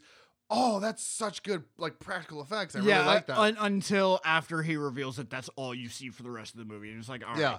Also, that axe was the most Norwegian black metal prop I've ever seen. This looked like it came straight out of like a Cannibal Corpse music video. What is that fucking cartoon? Death metal? Death Clock. Oh, like something that they would wield or like Gwar would have or something. Oh definitely. My God. Really, that's about all as far as the story goes. They try and spin like the police captain gets some type of book and he takes it to a priest and he's like, tell me what this means. And then one of the priest's final words, supposedly final words, is you have to slot the axe back into his chest. And then we should leave it there. Yeah. Yeah. Because even the ending is just kind of, it doesn't really fucking matter for what the movie is. I can tell you that since this was, like a foreign movie where I had to read subtitles, because I was taking notes a lot of the times, and it's really hard to, read and also take notes. I tuned out for I want to say 50% of this movie, still got the idea. Same. Still got the idea. The dialogue was almost like throwaway just because like it didn't matter. You know the premise. Some guy's coming back from the dead. This satanic priest is coming back from the dead because he's been resurrected, and it's just a killing spree. Yeah. Fucking dialogue doesn't, unless you have some crazy fucking maniacal twist on the story, dialogue doesn't mean shit. And there's not. And there's not. It ends exactly how you think it's going to end. Exactly. It's like it's almost so like formulaic. You're like, boom, that's how it's gonna end, and I'm okay with it. Yeah. I'm totally okay with it. What was your favorite kill? Oh my god, there was so many. I'm gonna have to say my favorite kill was when, and this is a weird part of the movie because, okay, real quick backstory, because when they get stranded, the guy comes, you said the guy comes back to life. He kills the two Gauchos. They called them peasants. Yeah, they're gauchos. Because they're on horseback. So I'm gonna call him fucking Necronomicon. He kills the guy on horseback, and then the teenagers that have been stranded find the bodies, and then the police come at this point, and they're thrown in jail. So they're in jail because like the police don't believe them that some maniac is out there killing people until they eventually do find out later. And so all the teenagers are in jail. It's kind of waiting for the cops to get back with more information. My favorite kill is when, out of fucking nowhere, this hand just rips itself through that guy's chest. Does a Freddy too. Yeah, just like boom through his chest, then like that one was my favorite too. Picks up the necklace around his neck and then just pulls it back in. And he's just like, bleh. I was like, or and then tries to pull it back. Yeah, and the blonde girl gets her hands on it. And you're just like, holy, that was insane. And then even right after that, when the same arm comes out the wall. When they Terminator 1 it. Yeah, it comes out the wall. His hand looks like concrete. He picks up that guy, pulls him up, and just like, and you're like, oh, this fucking movie is so There was amazing. a lot of neck snapping. There was a lot of neck snapping. There was a lot of blood. There was, okay, so we have a hand being cut off, and then she pulls up the hand, and it's just gushing blood. We have a face but what was hilarious about that is, like, 2 scenes later, her arm is still, like, profusely gushing blood. Like, it's for, like, for no reason besides it's the 80s. I mean, yeah. I was like, the human body doesn't have that much blood. Like, where are you getting that blood? You'd be dead. So that was great. We have a hand being cut off, gushing blood. We have someone that's pulled underwater and drowned. We have a head getting gooshed into a fence and blood going everywhere. We have hand coming up through chest, trying to grab stuff. We have like 4 axes to the face. So yeah, so there was a few axes to the face. There's one beheading. Full beheading. Just like, whew, boom. We've got shots to the bad guy, like the MAC-10, that they suddenly switched into single round mode. It's like, pap, pap, pap, pap. He goes down. I mean, this movie is just everything that Dark Knight of the Scarecrow is not. But it's like I liked them equally because they, Dark Knight of the Scarecrow did something different. It was for TV. The acting, and it had a story that compelled you. Story, acting, the cinematically, like the shots, the score, it was all there. But then this was just a fucking 80s gore fest with like absolutely nothing else to offer. Well, I mean, but I did like that story though. The Satanist who's trying to sacrifice this girl gets interrupted, and then he gets sacrificed because it's the Lord's work, so it's fine. But so going off that, another another Spanish horror movie that is basically the exact same premise as The Church, where that came out in 85, I think. I'm looking it up right now. Yeah, so which is basically the exact same thing, except it's a demon instead of a Satanist. Is what The Church? Wait, Dario Argento did the? Yeah. No. Yeah. Argento did The Church? Yeah. From 89? Oh, is it? So they came out the same year? Did they really? Interesting. Yeah. I mean, this doesn't look like the title card. The description is an old gothic. Yes. Oh, that's an Argento? Yeah, it's fucking great. It's fantastic. Okay, so then I guess that is from 89. Yeah. All right. Interesting. Oh, it's on Prime. Yeah, this is the one. Yeah. I did not fucking know Argento did that. You told me about this. Yeah, this is for my 31 Days of Horror religious horror. Oh my god. Oh, real quick about that. I've already completed my 31 Days of Horror for this year. Jesus Christ. Well, we're doing 90s. I did all. Dude, you should fucking see the list I have. It is unbelievable. I don't even know 27 of the titles. Never heard of them. Bro, honestly, never heard of them. I may just steal and have your exact same list. Dude, take it. It's fucking. It's stupid. It is stupid. I have not heard of. I'm not even kidding. 27 of them I have never heard of. That's amazing. It's ridiculous because the 90s is kind of like the redheaded stepchild of horror. Yeah. But it's the Harry Potter before Hogwarts. But like I found so many in the descriptions, and the ratings are all so good. So you said you were doing 90s, and I was like, fuck it, so am I, and I'm very excited to do this 90s. What the fuck were we talking about? 80s movies. Jesus Christ, we moved into the 90s somehow. We're like 10 episodes ahead. Yeah. So The Church, apparently that was Dario Argento. I did not know that. And it's kind of the same because I haven't watched it yet. So it's kind of the same beats as except number one, the audio is dubbed. 100 times better. But it's better. It's dubbed, but it's better because like I said, this one I did not even know 1.0 existed. So if you're going into this movie and you want spectacular, audio and visual, don't watch this. If you want a great time with awesome fucking 80s gore that's in widescreen, fuck yeah, check this out because it's by an unheard of director, and it's got, like I said, okay. So the ratings on IMDb is a 6.2. So it's funny. Because this on IMDb did worse than Dark Knight of the Scarecrow, but it did better on Letterboxd. Yeah. By 0.1, so it's got a 3.4 out of 5 on Letterboxd. So it's also mixed in audio, or mixed in mono. Oh. Yeah, so it's 1.0 and in mono. Ugh, that's probably what it sounded. Yeah. I'm such a snob now that I have a surround sound. I'm like, oh, this is 2.0. Man, that's why I liked even though really Dark Knight of the Scarecrow, it was in 5.1, but it was like minimalist 5.1. I could barely hear anything behind me, but exponentially better than Grave Robbers, unfortunately. But I mean, body count of 11. We talked about maybe more. Maybe more. I mean, the gore was just there. I mean, I did not expect that hand to just shoot up through that guy and just be like looking around for something, and it's just like, oh my god, it was just so good. So this is something, if you like Friday the 13th, if you like those just slasher movies, this was a slasher movie, but just with the dead Satanist. Yeah. I mean... And a little bit of Indiana Jones. Yeah. Bum, bum, bum, bum. Fucking It was very Kali Ma. Kali Ma, yeah. Temple of Doom style. So... we can agree. I think we already did this already, but this is the winner of this episode. Correct. Grave Robbers. Because I rated this a 3. It would have gotten a 3.5, but the audio was straight dog water. See, now that's funny because I gave this a 3.5, and it would have gotten a 4 if it was at least 2.0. Yeah, I mean, something. Good God. So I gave both of them. Okay, so you gave both of them a 3. Yes. And I gave both of them a 3.5. Yes. So. Synchronicities. I mean, again. Yes, watch both of them, but this is the Frightmares certified slap. We haven't used this in a while. Certified slap. Certified slap is Grave Robbers. This is not streaming anywhere. I had to buy it. It was worth every fucking penny I spent, which was like $18. Check it out on Vinegar Syndrome or Amazon. I got it from Amazon Prime because it's also Vinegar Syndrome as well. So check those movies out. Let's go to like at least 3 on trivia. Yeah. Yeah. Let's go to 3. 3 works. You won last time, so I have to ask Didn't you win last time? No, bro, you won. I haven't won in weeks. Fucking feel so bad. All right, we'll close that. Here we go. What 1999 film that co-stars Samuel L. Jackson was about killer sharks in an underwater facility? Deep Blue Sea? Fucking shit. Done. 1. You've acquired 1. So we're just going on the top one. Top one, yeah. All right. You should know this one.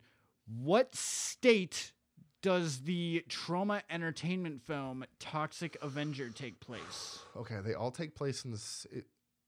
Okay, I mean, like, are we talking Tromaville? Because I mean, that's where what state does Toxic Avenger take place? New Jersey. Yes. Yes. Yes. I was like, I know the state, but I don't know if they're talking about like. Tromaville or whatever. I'll honestly, we're not honestly. Actually, we are doing a trauma episode coming up. Yeah, soon. Yeah, it's gonna be good. All right, it's gonna be disgusting. It's gonna be goopy and full of poop. I'm sure because that's what a lot of fucking trauma movies are. Trauma movies are the Beavis and Butthead of horror. They really are because yeah, you'll see. The late. Aliyah, Aaliyah. Aliyah? What is that? The late Aliyah? Who is that? Aaliyah. Aaliyah? That's way better than what I was saying. The late Alia, whatever, starred in which 2002 movie based on the Anne Rice book series, The Vampire Chronicles? Jesus Christ. Oh, okay. I wouldn't have guessed that, but yes, that I have no idea. the Queen of the Damned. Yeah, yeah. I didn't know that was Anne Rice. Yeah. Well, no, her name was Aaliyah. Yeah, no, the book Anne Rice is written by Anne Rice. Yes. Oh, crikey. All right, so 1 to 1 to 1. 1 to 1. 1 to 1. All right. Tony Todd is known for playing what character in this horror trilogy? Oh, I mean, it's Candyman. Yes. Okay, because I have not seen Farewell to the Flesh or whatever the fuck the third one's called. Okay.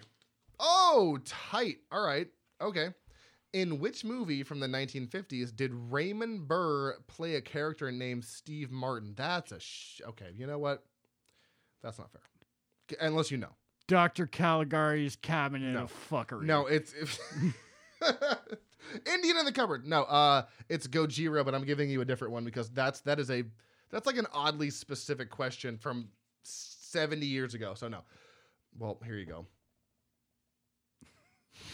Watch me fuck this up too. No, if you fuck this up, I'm going to be so mad because it's in this room.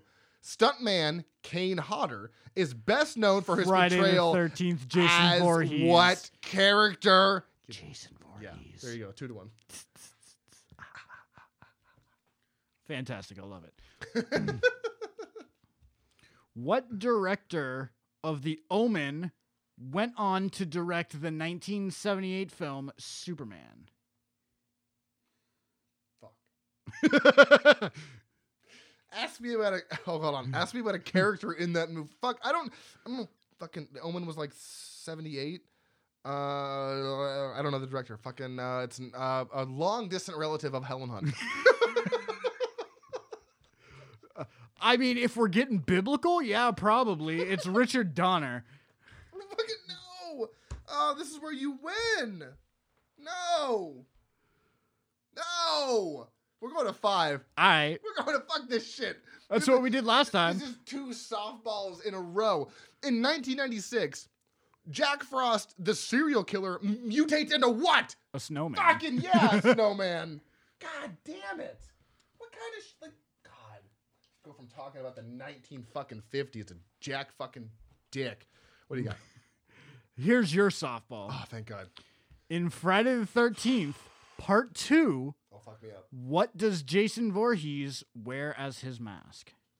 Oh, a sack over his head. Yeah, but can you Potato sack? I will give you potato sack. What is it? It's potato/burlap sack. Oh, okay. Jesus, they really got specific there. All right. Okay. This is one that's going to suck. I mean, unless you've seen it. I've only seen one. In the Puppet Master series, how did the female doll murder her victim? Oh, I would have known that. Wow. Stabbing. Leeches. Oh. Yeah. I've only seen the first one, and I was not impressed. You know what? If you die by leeches, you deserve it. They're That's a slow death. Yeah, they're water slugs. That is a fuck slow out death. of here. Fuck out of here. All right, 3-2. You're up. What do you got? In the 1977 film The Hills Have Eyes, the father and 3 sons are all named after what celestial bodies? Celestial bodies. I mean, it's not a right. It's not. Oh wait, bodies. That's planets. Yes. Ah. Yes. Oh, You God. got it. Okay. I mean, No, you got it already. It's planets. They're named after planets. The answer is planets. I did it. 3-3. Sorry, you're like celestial bodies, and I'm like, okay, Pluto, Saturn, Uranus, Neptune. Okay, no, just planets. It's that. See, some of these are like overthinkers, man. God. All right, 3-3. In the 1985 film, I Cat's thought you were Eye. about to say 1890 film. I was like, goddamn, I don't know. I would have given you a new one. In the 1985 film Cat's Eye, what creature attempts to steal the life of a young Drew Barrymore? Oh, it's not a cat. It's a dog. No. I don't know. It is you know what? It's a mythical creature think about that for a second and tell me what you think it is. Very, very small. Oh, never mind. A goblin? Oh! Oh! A hobgoblin? If half fucking points actually mattered, I'd give it to you. It's a troll. You were so close. That's You were horseshit. so close. I was gonna joke answer and say Bigfoot, but then you say really small. Yeah, it was like, come on, like little guys. Like, Also, do you not remember Found Footage Part 3? Trolls are not small. well, in that instance, yes. All right, 3-3. Let's go. This is gonna. Oh, ooh, that's not right. Oh, I found a fucking typo. This is a typo. Ooh, Yeah. get some money. Yeah. Oh, interesting. Go ahead. You're up. Alrighty. What 1990 movie involving a series of short horror films features performances by Steve Buscemi, Julianne Moore, and Christian Slater? Fucking what? I'll read it again Yeah, for you. what? What 1990 movie Uh-huh. involving a series of short horror films features Steve Buscemi, Julianne Moore, and Christian Slater? This is probably on your list somewhere, but I guarantee you've probably never seen it. It's not Creepshow or Creepshow 2. Because Nope. Creepshow was like 84. I think it's an anthology. I mean, it's got to be. Short Stories is anthology. Yes. 1990. I have no fucking clue. Tales from the Dark Side, the movie. I've never even heard of that. So Tales from the Dark Side was like sort of a like X-Files-y, Twilight Zone-y type of show, and they made a movie out of it, just like they did with the Twilight Zone and X-Files. And you know, Tales from the Crypt. They've done Demon Yeah, Knight. yeah, yeah. They've done I've heard of fucking Tales from the what? Tales from the Dark Side. Tales from the Dark Side, the movie. Oh, whoa. 3.1. Okay. Debbie Harry, Christian Slater, Steve Buscemi, Julianne Moore. That's pretty much it. Okay. So 4 people. I'm sorry. You said those 3 and I was like, oh my God, there has to be more. I mean, yeah, Debbie Harry. I mean, fuck yeah. Whoa. Okay. Going on my list. I've never even heard of that. I'm impressed. So this is wrong.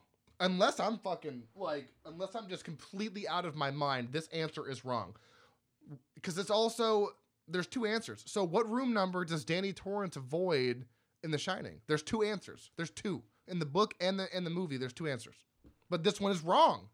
I want to say 237. That's what I thought. Yeah. Because in the book, it's 217. Am I wrong? No, it's 237. No, in the fucking movie, it's 237. In Yeah. the book, it's 217. If I'm not mistaken. I think you are mistaken. Because apparently the answer is 227. I'm pretty sure it's 217 and 237 from the book to the movie. I don't think 227 is a thing. Like I said, I could be, which is weird because that is literally one of my favorite movies. So in the movie, it's 237. Yeah, 237. In the movie. Yes. Right. According to stephenking.fandom.com/wiki. Yeah, so it's 237 in the movie, and in the book, it's fucking 217. I swear to God. Let's see if it tells us in the novel. I mean, I hope it does, because like I said, I feel like I'm right. I don't remember 227 ever being a thing. I don't either. That's what I'm saying. So that's okay. Hold on. The Shining 237 and then 217. Yes. Room 217 is a fictional location in the Shining franchise. It appeared in the 1977 horror film or the horror novel adaptation of The Shining. So then this is fucking wrong. 227 is wrong. That's wrong. 217 in the book. 230 right there. Boom. 217, 237. Which room was it? Boom. Okay, fucking fuck this card. This is bullshit. I knew I wasn't crazy because I'm like, I've never heard of room 227. I can call Gabby and be like, yo. Do I still get the point? You said 237? Yes. Yeah, you get the point. Okay. So it's 4-3. I'm telling you, seriously, if I'm wrong, anybody who's listening to this, fucking email me at stayspooky@outlook.com or hit me up on Frightmares on Facebook with a message and tell me that I'm fucking losing my mind. And show us the receipts. And please show me receipts, because I'm looking right now. I cannot find dog shit on 227. It's 217 or 237. And it continuously, yes, I don't see anything on 227. Fucking card's wrong. Unless they want to count the fucking whatever miniseries. Well then, okay, but then you need to specify, because Yeah, this literally that's for real. This literally just says what room number was Danny Torrance told to avoid in The Shining. There's multiple answers. Hold on, The Shining TV series. Go ahead. What's the question? Speaking of fucking Quentin Tarantino. No way. Yeah, another weird synchronicity. This film, written by Quentin Tarantino about a gang of vampires in a bar, was also made into a TV series. From Dawn Till Dusk. From Dusk Till Dawn. There you go. Sorry. That doesn't make sense. We're open in the daytime. Fuck you. All right, so that's 4-4. So you can take it. Point Breaker. Right now. Fair. What is the name of the ancient horned demonic spirit who punishes those who have lost the Christmas spirit? Oh, Krampus. Done. I could have sworn we've done that one already. I mean, maybe on the other game. Oh, yeah, probably. BTW, this is literally just called Where the Fuck Did It Go? There it is. That's not what it's called. Horror Trivia, that is all it's called. Horror Trivia. It's on Amazon for like $10. That's what we're playing. There's 2 questions on each card. We are going with the first question. We're also playing the game entirely wrong. There's like a whole way to play it where you have to ask certain questions. Like there's a chainsaw on this one. There's an axe on this one. You have to like collect all the whatever. We just want to play trivia. So you've won. I haven't won in ages, and I'm terrible at this game. And also, fuck this card because 227 is fucking wrong. Coronavirus be damned. I've won 2 things of trivia. This year's looking up. It's looking up. Coronavirus. All right, so recapping real quick. Dark Knight of the Scarecrow, Grave Robbers, check them both out. Grave Robbers is the winner of this episode. I also did not mention last episode, the Cronenberg episode, Videodrome was the ultimate winner between me and Gabby. I forgot to say that. But yes, this episode, Grave Robbers, buy it from Vinegar Syndrome or Amazon. Love it, watch it again, and it's just so much fun. It really is so much fun. And if you don't want to buy it, if you don't want to buy a movie, go to Amazon if you're in the US and check out Dark Knight of the Scarecrow. Look for the pitchfork coming like towards you on the screen, and then never remember that again until the end of the movie, and you'll be good. Yeah, it's fantastic. Fantastic. Shoot us a line on Facebook at Frightmares. Hit us up at stayspooky@outlook.com. We have a Twitter, but we don't use it. But you can hit us up there too. I use it, but I don't know how. I just post and then just post. We have like 186 followers. we've got almost 5,000 on Facebook. So that's where you need to hit us up. That's where all the fucking content is going. So also where we will probably respond the most. Yeah. I don't even know how to respond on Twitter. Like, how do you do that? What is life? If you want to send us your fucking show ideas, give us content ideas, because we only can think of what we can think of. Give us some like outside perspective. Let us know what you like about the episodes. Let us know we could do better or different that might, keep some listener retention in your opinion. We've, it's been the rate, also, yes, if you are, please subscribe to this on iTunes if you can, or anywhere else you can subscribe. Leave us a rating, leave us a review. Or just hit even whatever, like on iHeartRadio or like Google Podcast. If you hit like subscribe or follow, those analytics do trickle down to us at some point. Yeah, because we've been gaining more listeners. There's a consistent base for people. We're apparently worldwide at this point. There's people in Ireland and Scotland and South America, and I was like, holy shit. So I know that it's being listened to, and I just want to make sure we're doing the best we can. We actually have a guest spot coming up soon. Which is we have 2 guest spots coming up. We have 2 because your friend Kyle, Kyle reached out to you. Was like, "Hey, I want to be on the show," and I'm not gonna say no to that. Fuck yeah, it's a fan call-in episode. Come on. There's a fun like coincidence with him being on the show too. He'll tell you about it once he's on. But I'm like, oh, that's really interesting. Okay. Perfect. So we've got a fan call-in episode. We actually had someone by the name of oh fuck, is it Emily and Dan? I think it's Emily. Oh my god, I'm so sorry.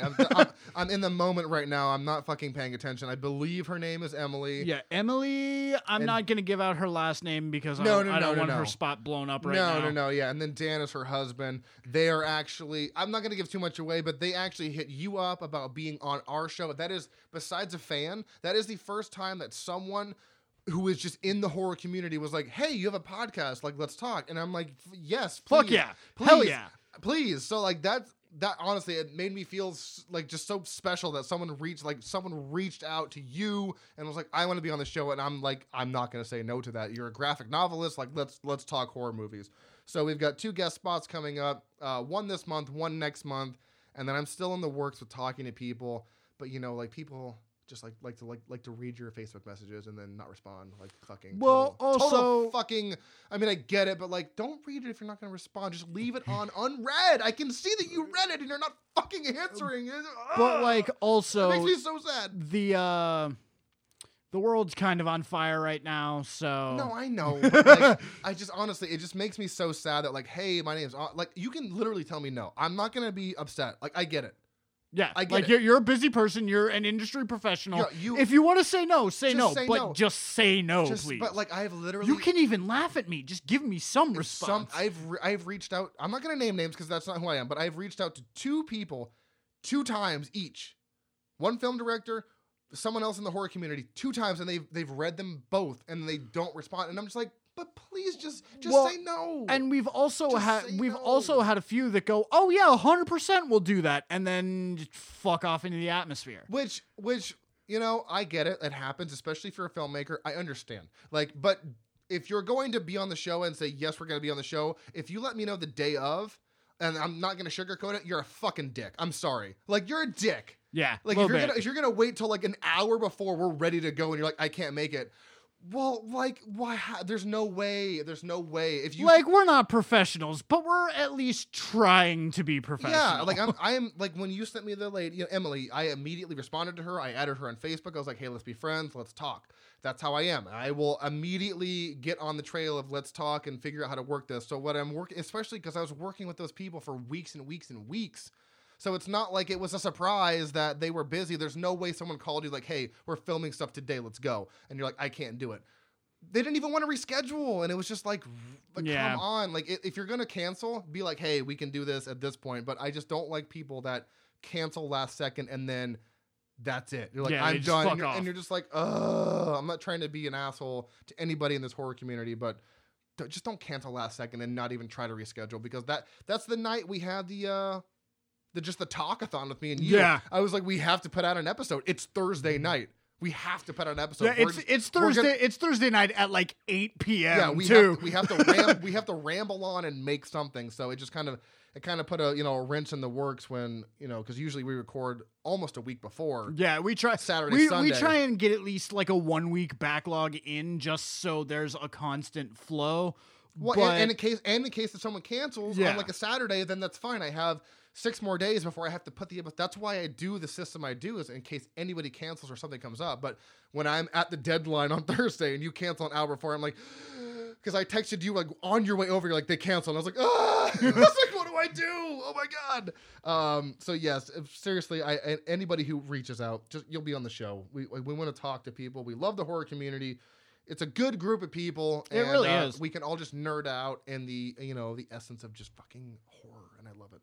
And I love what you told me earlier today, how like when we started this podcast, you weren't even like that into horror. Yeah, I didn't know. It was more, like there were like horror movies that, like, of course, the Friday the 13th series, the Freddy movie, like the classics. Yeah, okay, I'd seen them, I liked them, but it wasn't like a thing. And then once I started like sitting down and like observing horror movies as like a faux critic would, I developed a much more intense appreciation for it, because it's a subgenre of movies that is wholly unaccepted by the masses, but it is also almost the most progressive when it comes to genres.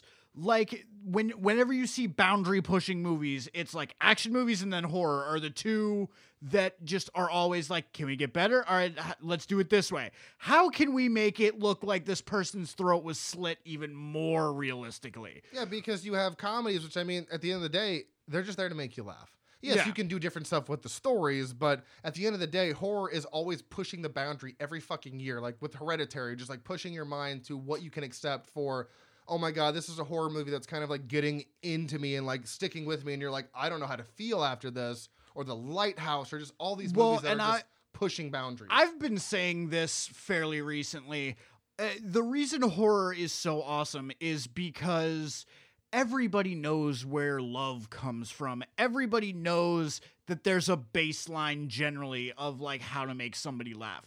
Nobody knows where horror comes from. Exactly, because it's different. And just, I mean, I guess you could say that about comedy, that it's different for everyone. But for the most part, I'm sorry, Blazing Saddles is funny to everyone. for everyone. Everyone. Besides all the N-words, but that was a different time, I guess. Whatever. And it's Mel Brooks, so he can get away with it. Apparently so. But yeah, when it comes to horror, like, you know, the internet is divided on certain movies. I will bring it up again. Hereditary, love it or hate it. Even though it has a 4.0 out of 5 on Letterboxd, people are like, that movie is fucking dumb, and I'm like, I don't want to say you're wrong, but how do I say you're wrong in a nice way? No, I'm just being. I'm being Or silly. like for you and me, I fucking hate Sinister. It's a garbage movie. Yeah. You I will love sing it. its praises all day long. The score, the home footage, like the found footage, like killing. It's fucking brilliant. So, But at the end of the day, I also appreciate it because it's a horror movie and it got made and we needed it, even though I didn't like it. just like horror movies I hate, I'm like, wow, you did that.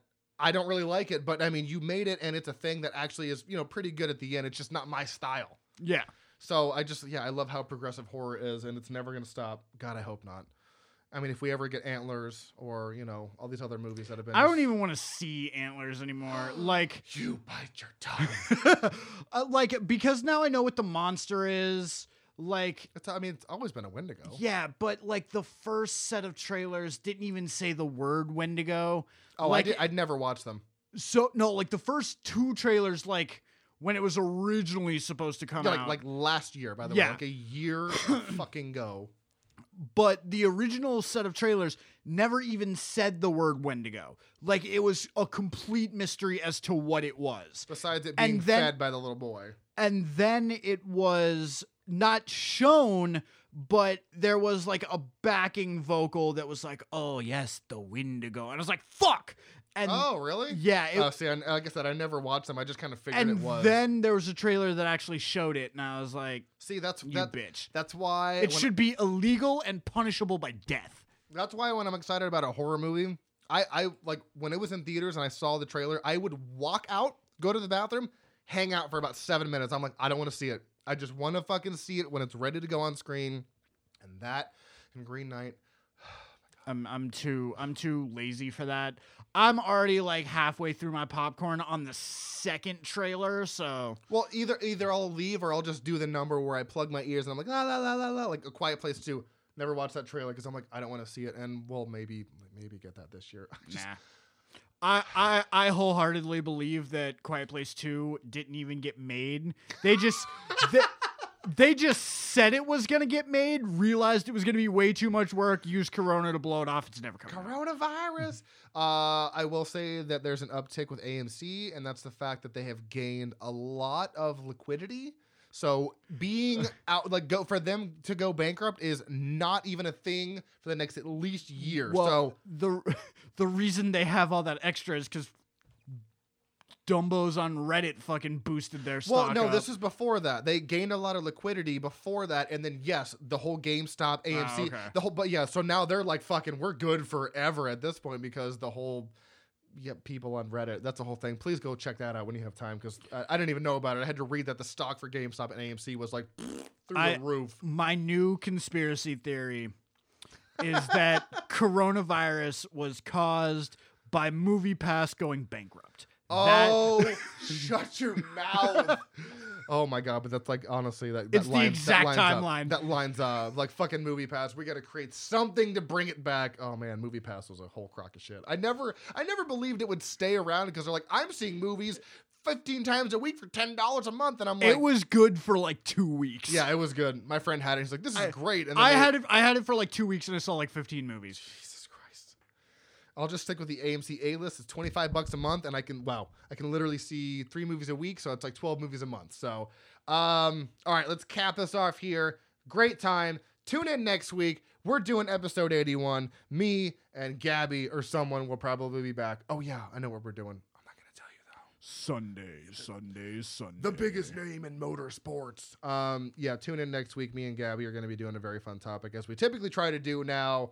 2-movie format. I hope this is working, because, I mean, I like It's it so more. much easier. It's so much easier, and it's we can I like being able to. I just gotta stop hitting this mic. We can dive deeper into the movies. So yes, episode 80. Oh my God, our podcast is like twice over the hill at this point.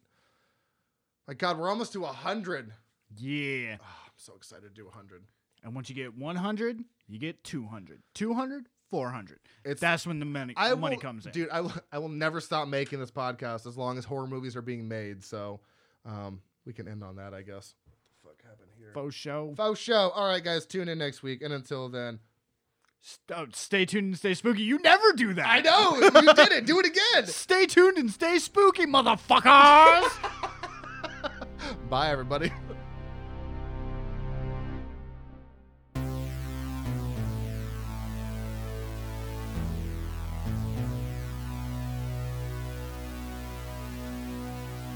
Thank you.